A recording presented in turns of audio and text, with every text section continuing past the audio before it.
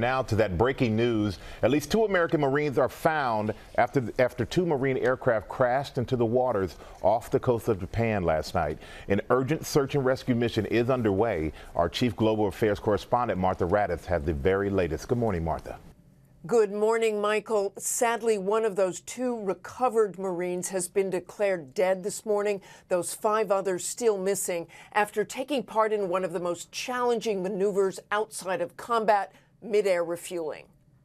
This morning, rescuers battling high winds and rough seas looking for the missing Marines. The accident occurred in the middle of the night, high above the water, some 200 miles off the coast of Japan. The F-18 fighter jet attempting to get fuel from the massive KC-130 like this one.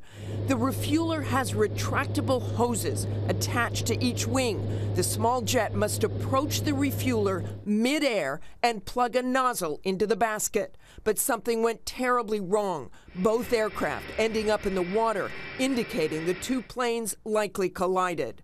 2 Marines were in the fighter jet, which is equipped with ejection seats. There were 5 Marines in the refueler. U.S. and Japanese ships immediately began search and rescue efforts finding those 2 Marines. The search goes on for the remaining 5. The accident happened on the same day a report was released about the cause of a deadly KC-130 crash last year in Mississippi, which killed 16. The cause of that was found to be poor maintenance.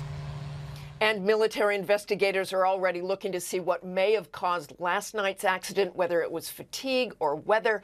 But right now, the focus is on the search for those 5 missing Marines. Michael? All right. Thank you so much, Martha. Hi, everyone. George Stephanopoulos here. Thanks for checking out the ABC News YouTube channel. If you'd like to get more videos, show highlights, and watch live event coverage, click on the right over here to subscribe to our channel. And don't forget to download the ABC News app for breaking news alerts. Thanks for watching.